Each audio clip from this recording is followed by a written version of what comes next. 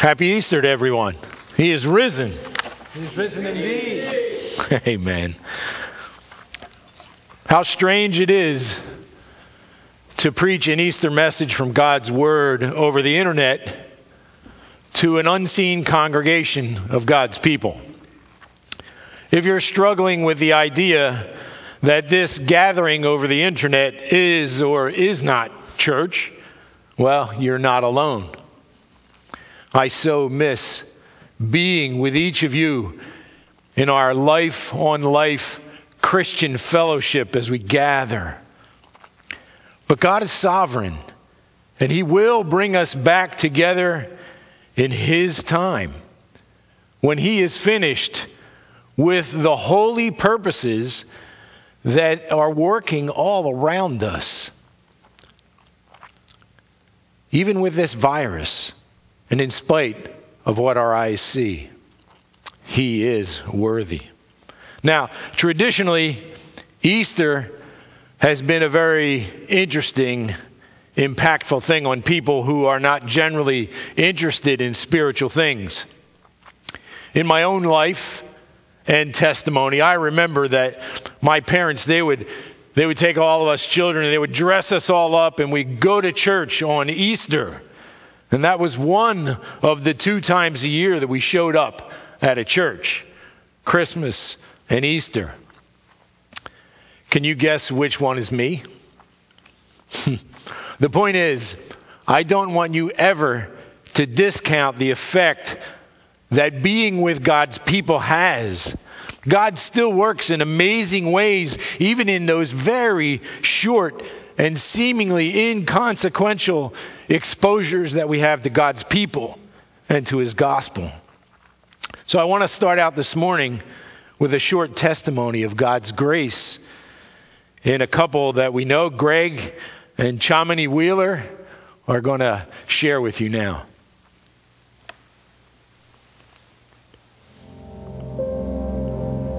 Hi, my name is Greg Wheeler, and I've been a Christian for about 40 years. My name is Chamini Wheeler, and I've been Christian for about 30 years. I had the privilege of being born in a Christian home. I have parents who love the Lord. They made it a point for us to go to church every Sunday. We went to Christian school, so I did have a good basis of my faith walk. I, unlike my husband, grew up in a Buddhist home. I was born in Sri Lanka in a little village and worshipped Buddha. And I came here. I lived with my aunt and uncle. My uncle was an atheist. My aunt was Catholic by name, really only. And we really went to Catholic school because they have good moral standards. I saw something that Buddhism didn't offer, this incredible love, but at the same time, I didn't understand it and had not heard that salvation message at that time. Until I went to a Christian summer camp, I heard the gospel for the first time. And it was in that summer camp that I went up on a campfire night and gave my life to Jesus. As a lot of people, I got into high school, met some friends, and really didn't live the way the Lord would want me to. When I was in college, I got a very serious condition known as a brain abscess, and nearly died from it. But through that, my eyes were open to the realization that I need Christ, that life is all about Him and living for Him. One of the things that I was known as giving Bibles as gifts during Christmas, during sometimes people's birthdays, instead of your typical gifts. We were in the same friendship group, and he actually gave me a Bible for Christmas. And I was pretty offended by that because I felt like I wasn't a sinner enough to need the Bible. I had given him a sweater, much better gift than mine. He went to get his master's in William and Mary. I had taken a break, and by this time, my aunt and uncle had divorced, and I was living with my aunt. I was tired of living life, and I did not want to go through life anymore, and I was kind of pretty much done, and I was contemplating, those things that you do, and and I was weeping is a good word to use on my bed. And at that moment, the sunlight literally shone on the Bible that Greg had given me. And I had never picked up the Bible before then because I didn't think I needed it. But at that moment I did. God came into my life, changed me in such a profound way, and showed me how much He loved me, how much I was worth. Now my life has been committed to Jesus Christ. He is my Lord and Savior. We just were friends, and I felt the Holy Spirit saying, this is the girl you're going to marry. And it was kind of a spontaneous question. I was helping her move to another house one day, and just popped the question. Didn't have a ring or anything. Would you marry me? After we got married and I went to medical school, the more I studied the intricacies of the human body and how awesome we are fearfully and wonderfully made, my faith in Christ grew, and knew that there had to have been a creator God.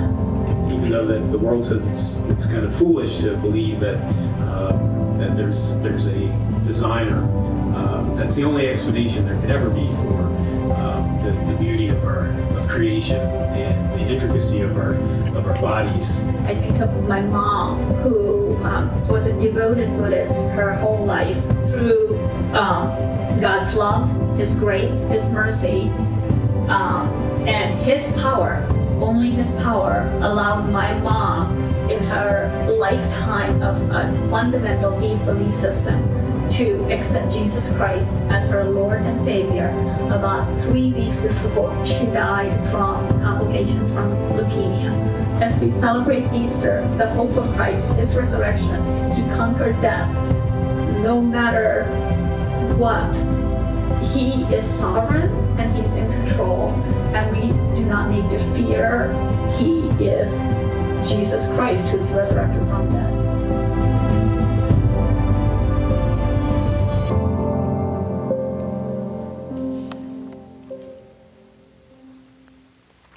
What a beautiful testimony that is of God's pursuit of a human soul.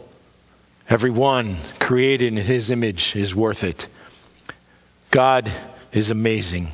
And how blessed we are to be counted among those that He pursued and He saved by His grace. And not everyone knows this peace with God that we possess.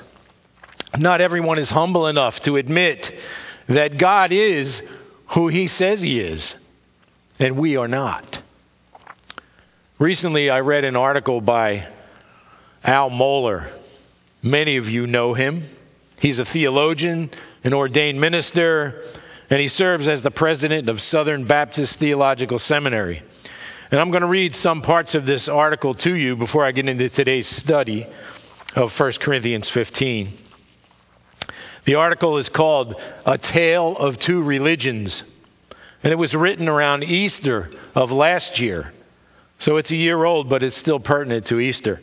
I believe it came out in the New York Times on April 22nd of 2019. So let me read some of these excerpts for you. It says, 2 times a year, during Christmas and Easter, the secular media becomes a little less secular. The historic Christian dominance within the American population necessitates this pattern, even among the most liberal and mainstream news outlets. The cycle is easy to spot. By tradition and necessity, the major news media generally turn to cover some aspect of Christianity during Christmas and Easter. That cycle continued yesterday, but in a shocking way during an interview between influential New York Times columnist Nicholas Kristof and Serene Jones, the president of Union Theological Seminary in New York. Kristof, who deserved credit for giving attention to theological issues, has interviewed several major theological figures. He even interviewed New York pastor Tim Keller and former President Jimmy Carter. Interestingly, his interviews seem to gravitate around 2 crucial theological questions: the virgin birth and the bodily resurrection of Jesus Christ from the dead. Those two theological questions rang loudly in his most recent interview with Serene Jones. In short, as the interview unfolds, Jones overthrows the entire edifice of Orthodox biblical Christianity. She actually invents an entirely new religion. This article begins with Christoph asking Jones, "Do you think of Easter as a literal flesh and blood resurrection?" "I have problems with that," she says.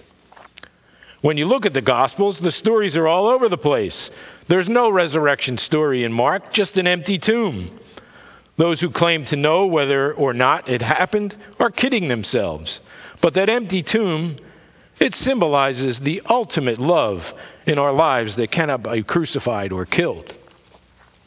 So from the outset, Jones just dismisses the Bible's consistent truth claim of the bodily, physical resurrection of the Lord Jesus Christ and its centrality to the gospel.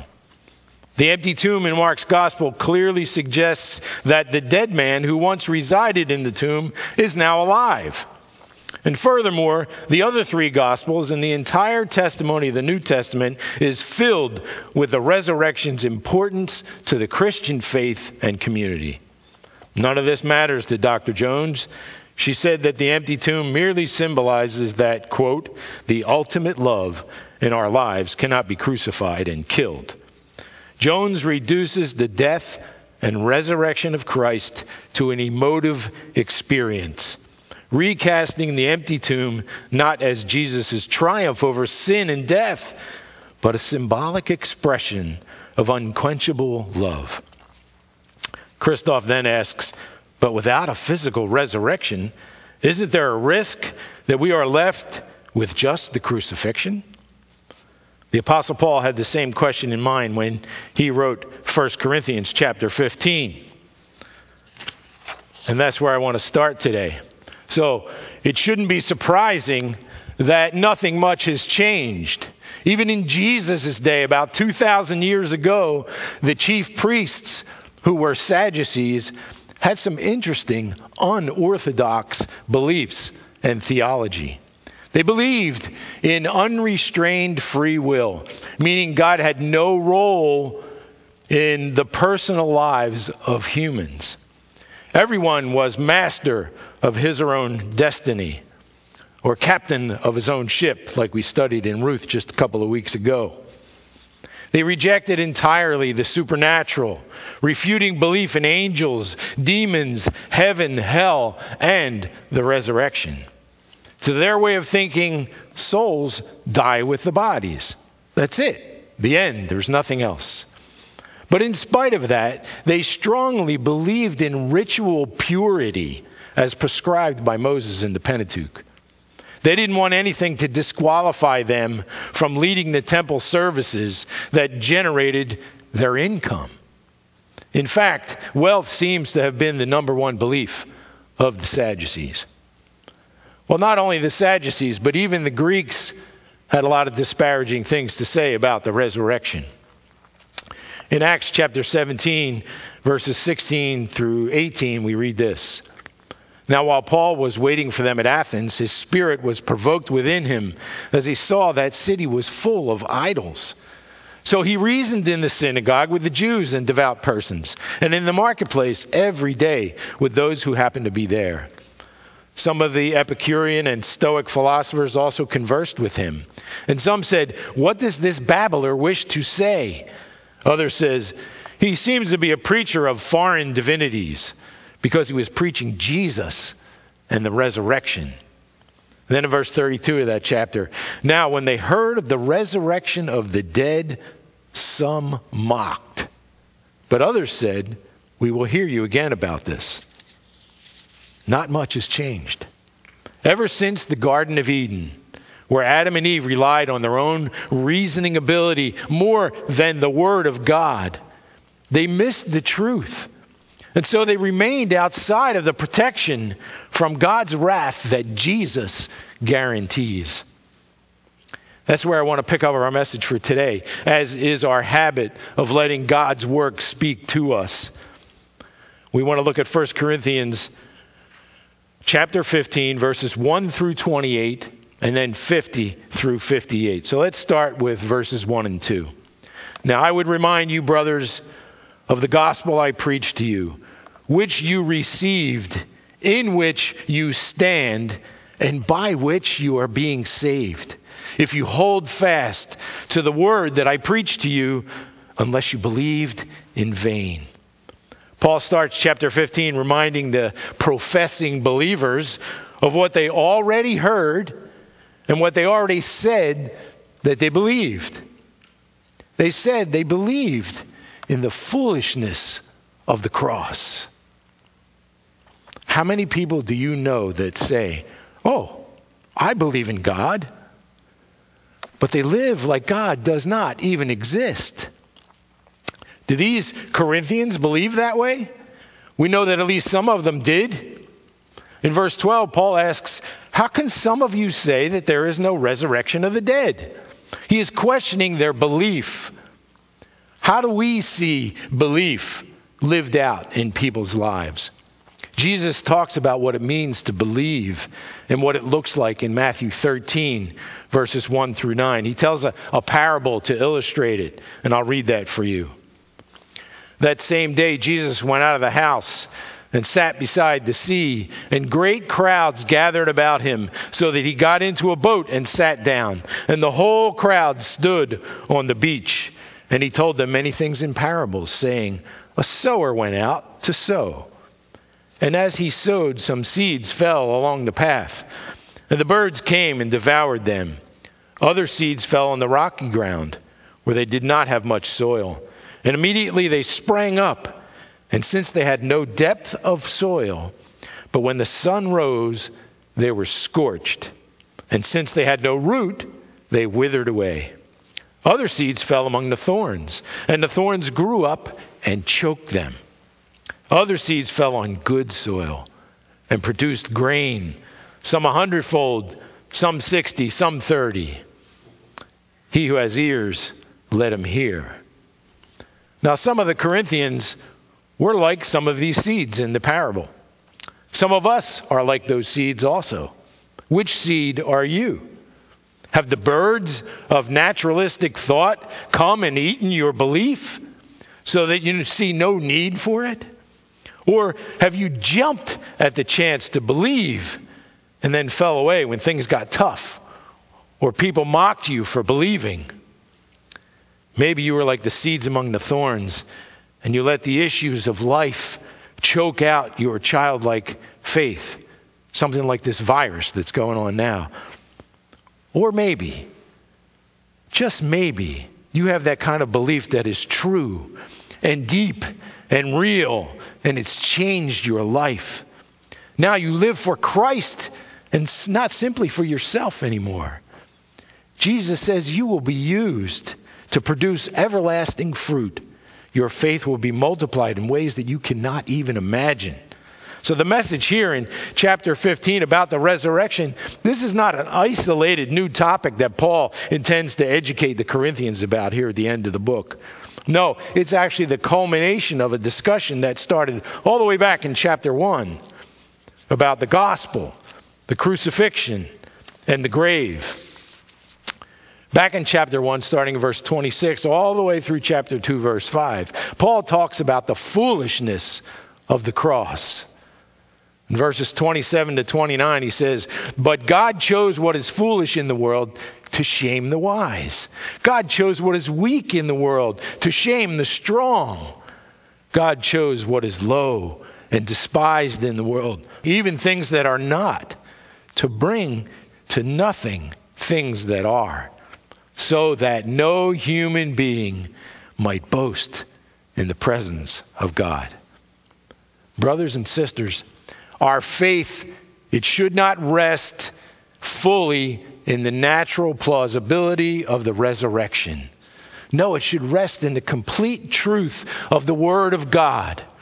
Our salvation came about not purely by our reasoning through the evidences of the Scriptures, through the evidences of the resurrection, even though by all accounts the evidence is abundantly there, but by the work of the Holy Spirit of God, who works mightily in us to convict us of our sin and cause us to repent before a holy God.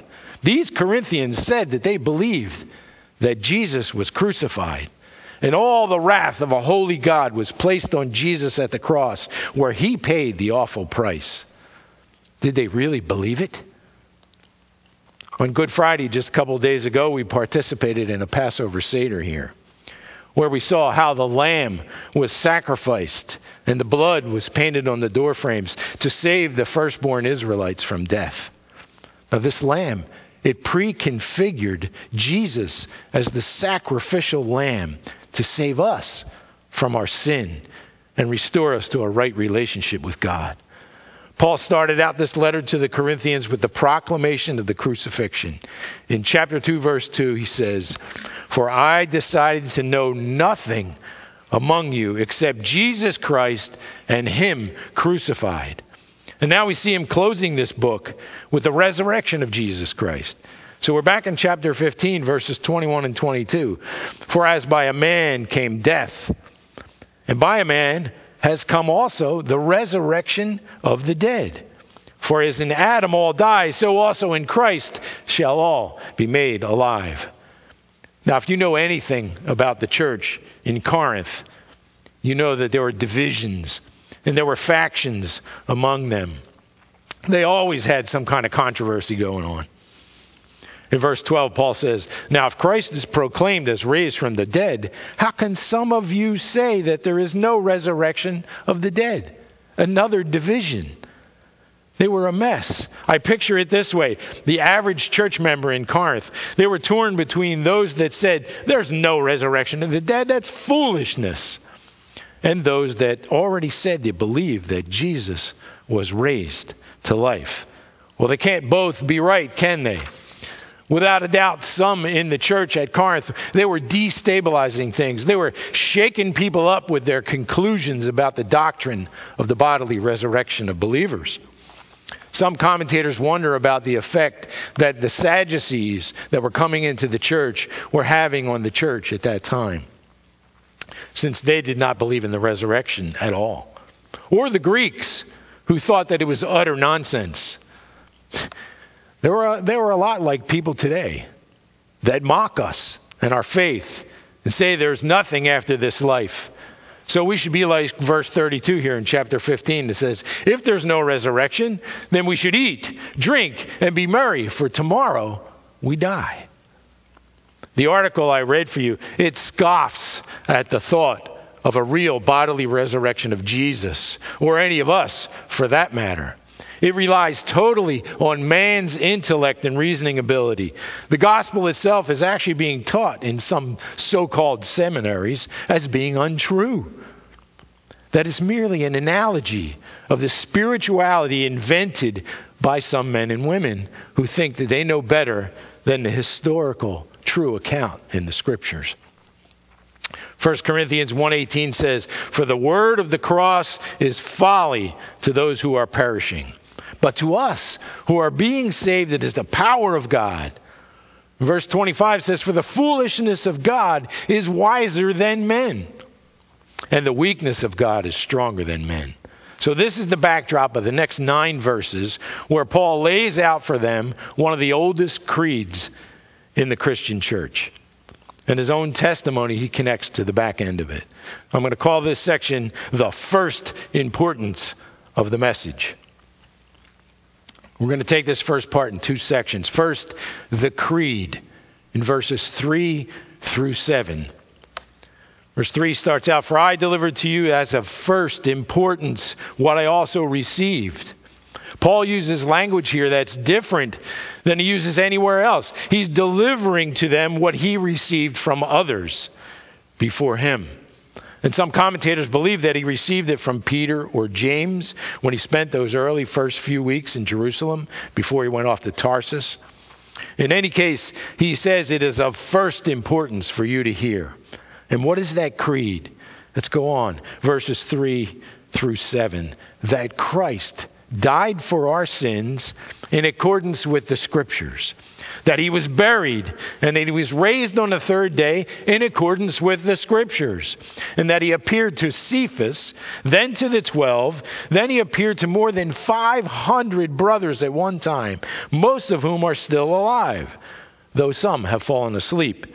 And then he appeared to James, and then to all of the apostles. 1 Corinthians was written within 25 years of the resurrection. And some commentators believe that this creedal language here in verses 3 to 7 that we just read, it was used by the church in general as to what they believed. It started within 5 years of the death, burial, and resurrection of Jesus. So that source was about as contemporary as you can get. This creed, this good news, is the message that Paul preached all over the known world of that day. This message that Paul preached to the Corinthians, and the message I'm preaching to you today, is without a doubt the most important message you will ever hear. Oh, how easy it is to say that the most important thing is the thing that's happening right now. Like finding a cure for COVID-19. Well, people thought the same thing in 1918 with the Spanish flu. And it is a terrible thing. It does seem that we should put all of our effort into that. And to a degree we should.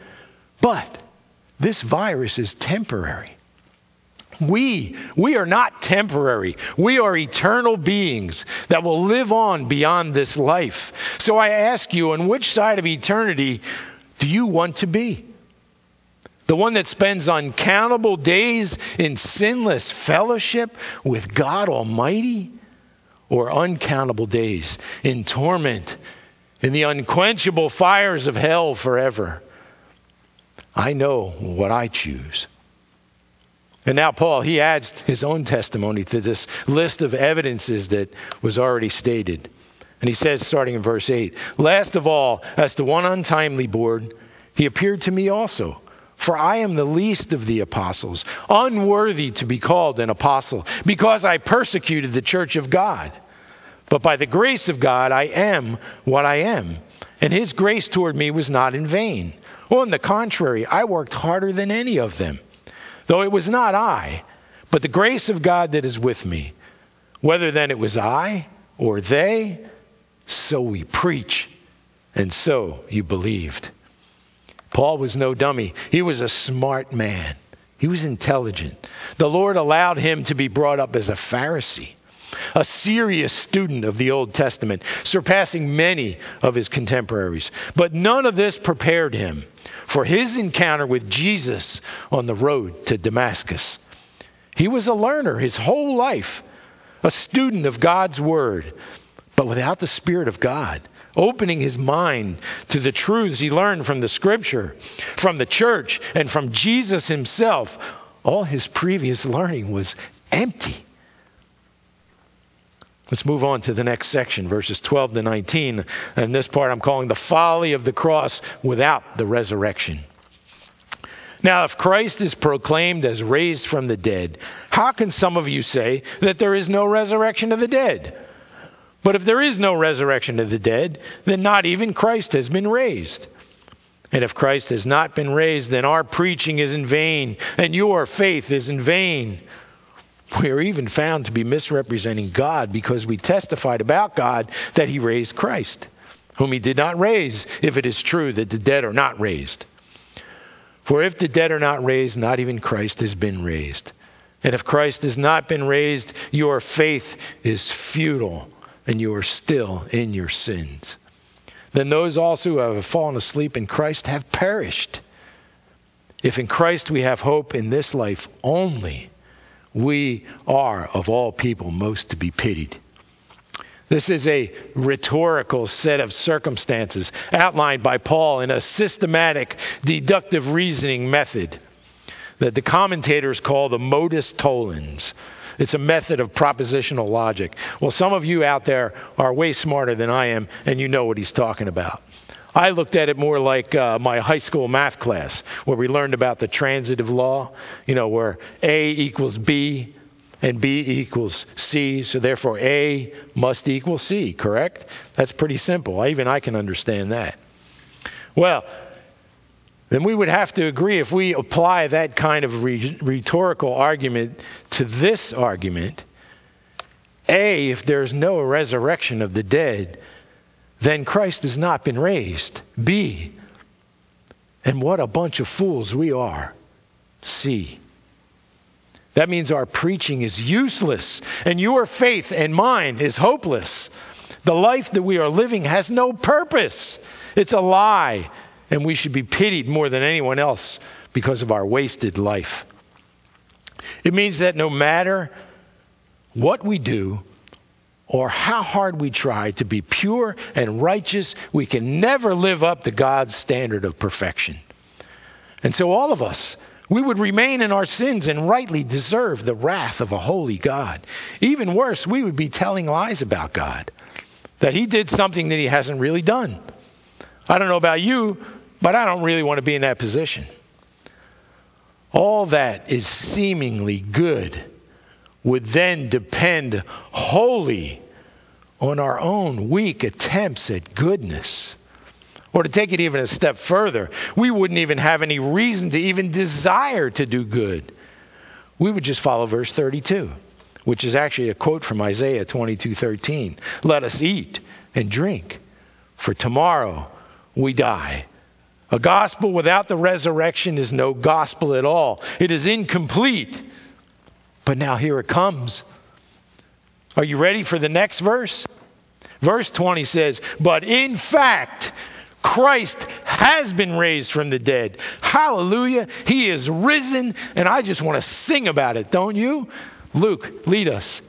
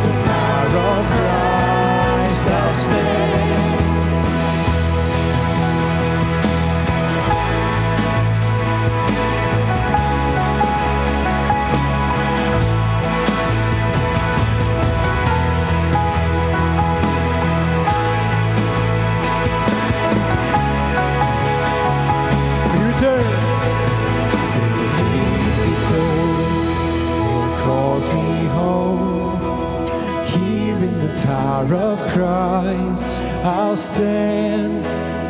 Here in the power of Christ, I'll stand. Thank you, worship team. Now let's get back and read through this section before we go on, starting in verse 20. But in fact, Christ has been raised from the dead, the firstfruits of those who have fallen asleep. For as by a man came death, by a man has come also the resurrection of the dead. For as in Adam all die, so also in Christ shall all be made alive, but each in his own order. Christ, the firstfruits, and then at his coming those who belong to Christ. Then comes the end, when he delivers the kingdom to God the Father, after destroying every rule, every authority, and every power. For he must reign until he has put all his enemies under his feet. And the last enemy to be destroyed is death. For God has put all things in subjection under his feet. And when it says all things are put in subjection, it's plain that he's accepted who put all things in subjection under him. In other words, the Father. When all things are subjected to him, then the Son himself will be subjected to him, the Father, who put all things in subjection under him. Why? That God may be all in all. Paul tells us here that Jesus is the first fruits of those who have died, which obviously means that there are coming others behind him. First means there is a second, and that there is an order to this resurrection of the dead. The implication here is that God is sovereign over all things, even the resurrection of Christ. The resurrection happened in God's time, in God's way, and in God's order. He has the power to accomplish all of this, including conquering death, the last enemy to be defeated. Remember, death was introduced in the garden when Adam sinned. And God said to him in Genesis 3:19, by the sweat of your face you shall eat bread until you return to the ground. For out of it you were taken. You are dust, and to dust you shall return. And so it comes full circle. You see, death did not always reign. We see in verse 22 that began in Adam, but it will be defeated through Christ, the second Adam. Verse 22, for as in Adam all die, so also in Christ shall all be made alive. Jesus will submit himself back to God the Father when every rule, every authority, and every power are defeated. And then finally, the last enemy, death, is defeated. You see, death is only defeated if life is given back. If the resurrection is true, that Jesus who died was buried and was bodily raised again to life as the first fruits, and then those who belong to him will follow in their appointed time. And when this happens, verse 28 will be real and true to us, that God will be all in all. I don't know about you, but I am so overwhelmed with thanksgiving and gratefulness for a God who loved me and you enough to send his Son to take my punishment and give me his righteousness. As the Apostle Peter said in 1 Peter 1:8, though you have not seen him, you love him. Though you do not see him now, you believe in him and rejoice with joy that is inexpressible and filled with glory. The fact of the resurrection guarantees all of what follows throughout history and into the future.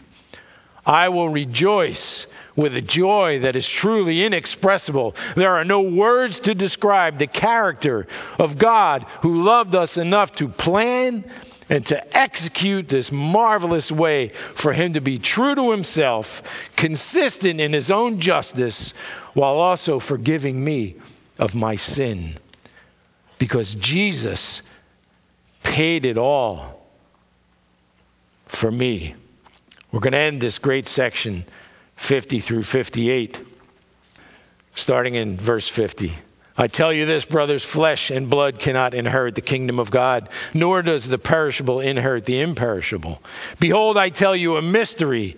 We shall not all sleep, but we shall all be changed in a moment, in the twinkling of an eye, at the last trumpet. For the trumpet will sound, and the dead will be raised imperishable, and we shall be changed.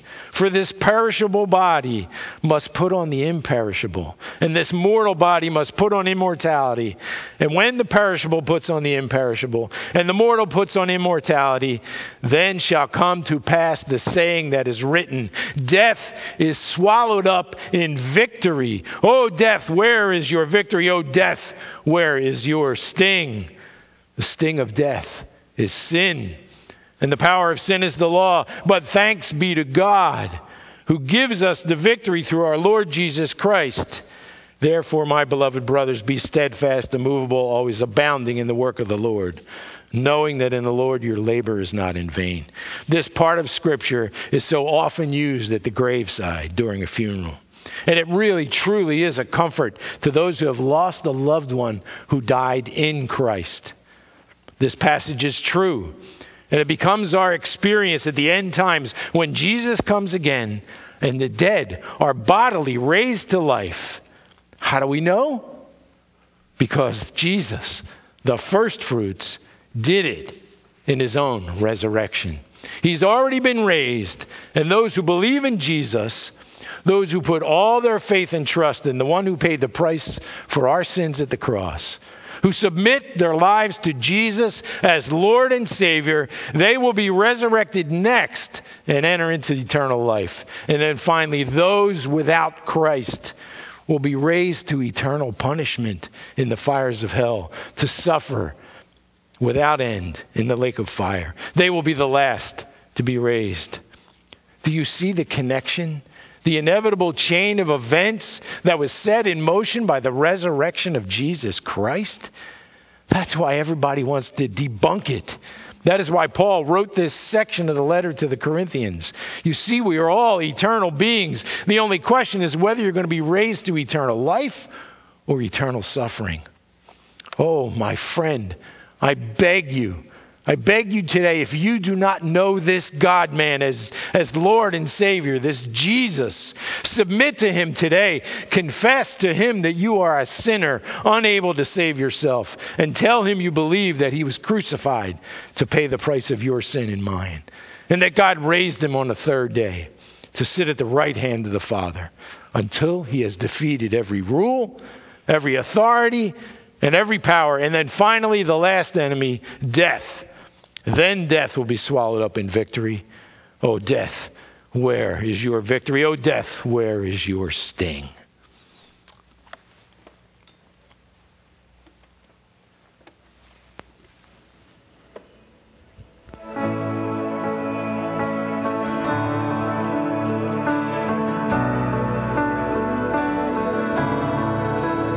I hear the Savior say, thy strength indeed is small. Child of weakness, watch and pray.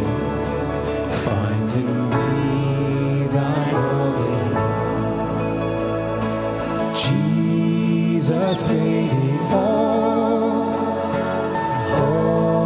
to him I owe. Sin had left a crimson stain. He washed it white as snow.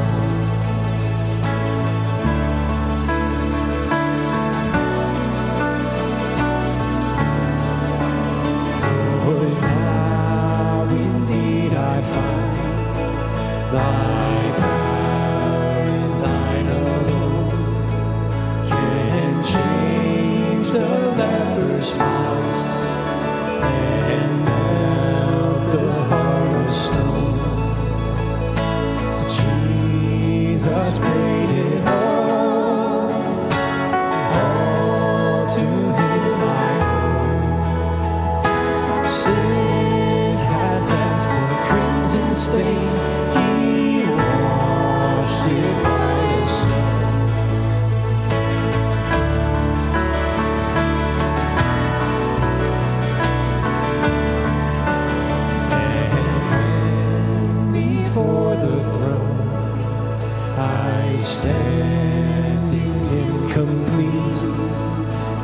Jesus died my soul to save.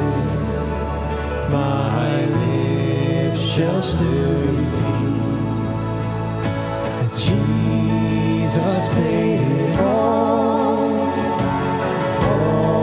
to Him I owe. Sin had left a crimson stain, He washed it white as snow. He washed it white as snow. He washed it white as snow.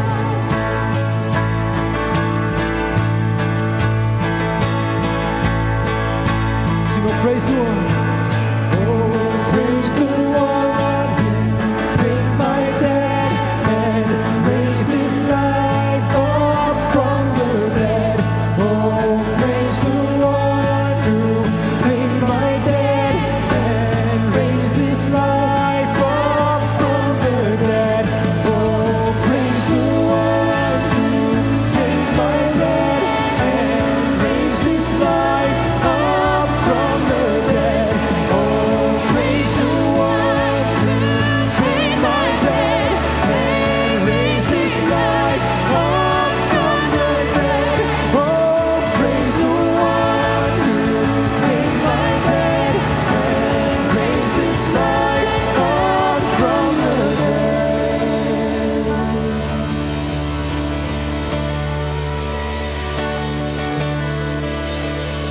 'Cause Jesus paid it all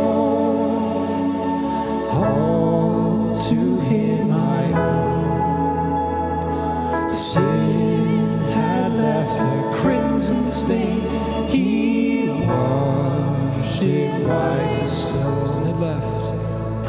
Sin had left a crimson stain, He washed it white as snow.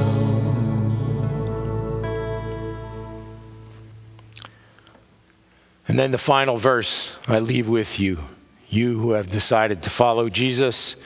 Verse 58 says, "Therefore, my beloved brothers, be steadfast, immovable, always abounding in the work of the Lord, knowing that in the Lord your labor is not in vain."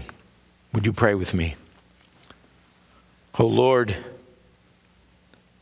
we labor, but not in vain. We preach, but not in futility. We are steadfast in the face of uncertainty, immovable in the love of God and in the grace of our Lord Jesus Christ, and comforted by the Holy Spirit who lives victoriously in us. We thank you that Jesus was raised and that we have the promise from Him that we will also be raised on that last day, and death will be swallowed up in victory. In Jesus' name we pray. Amen. Blessings to you today as you celebrate the resurrection. Happy Easter.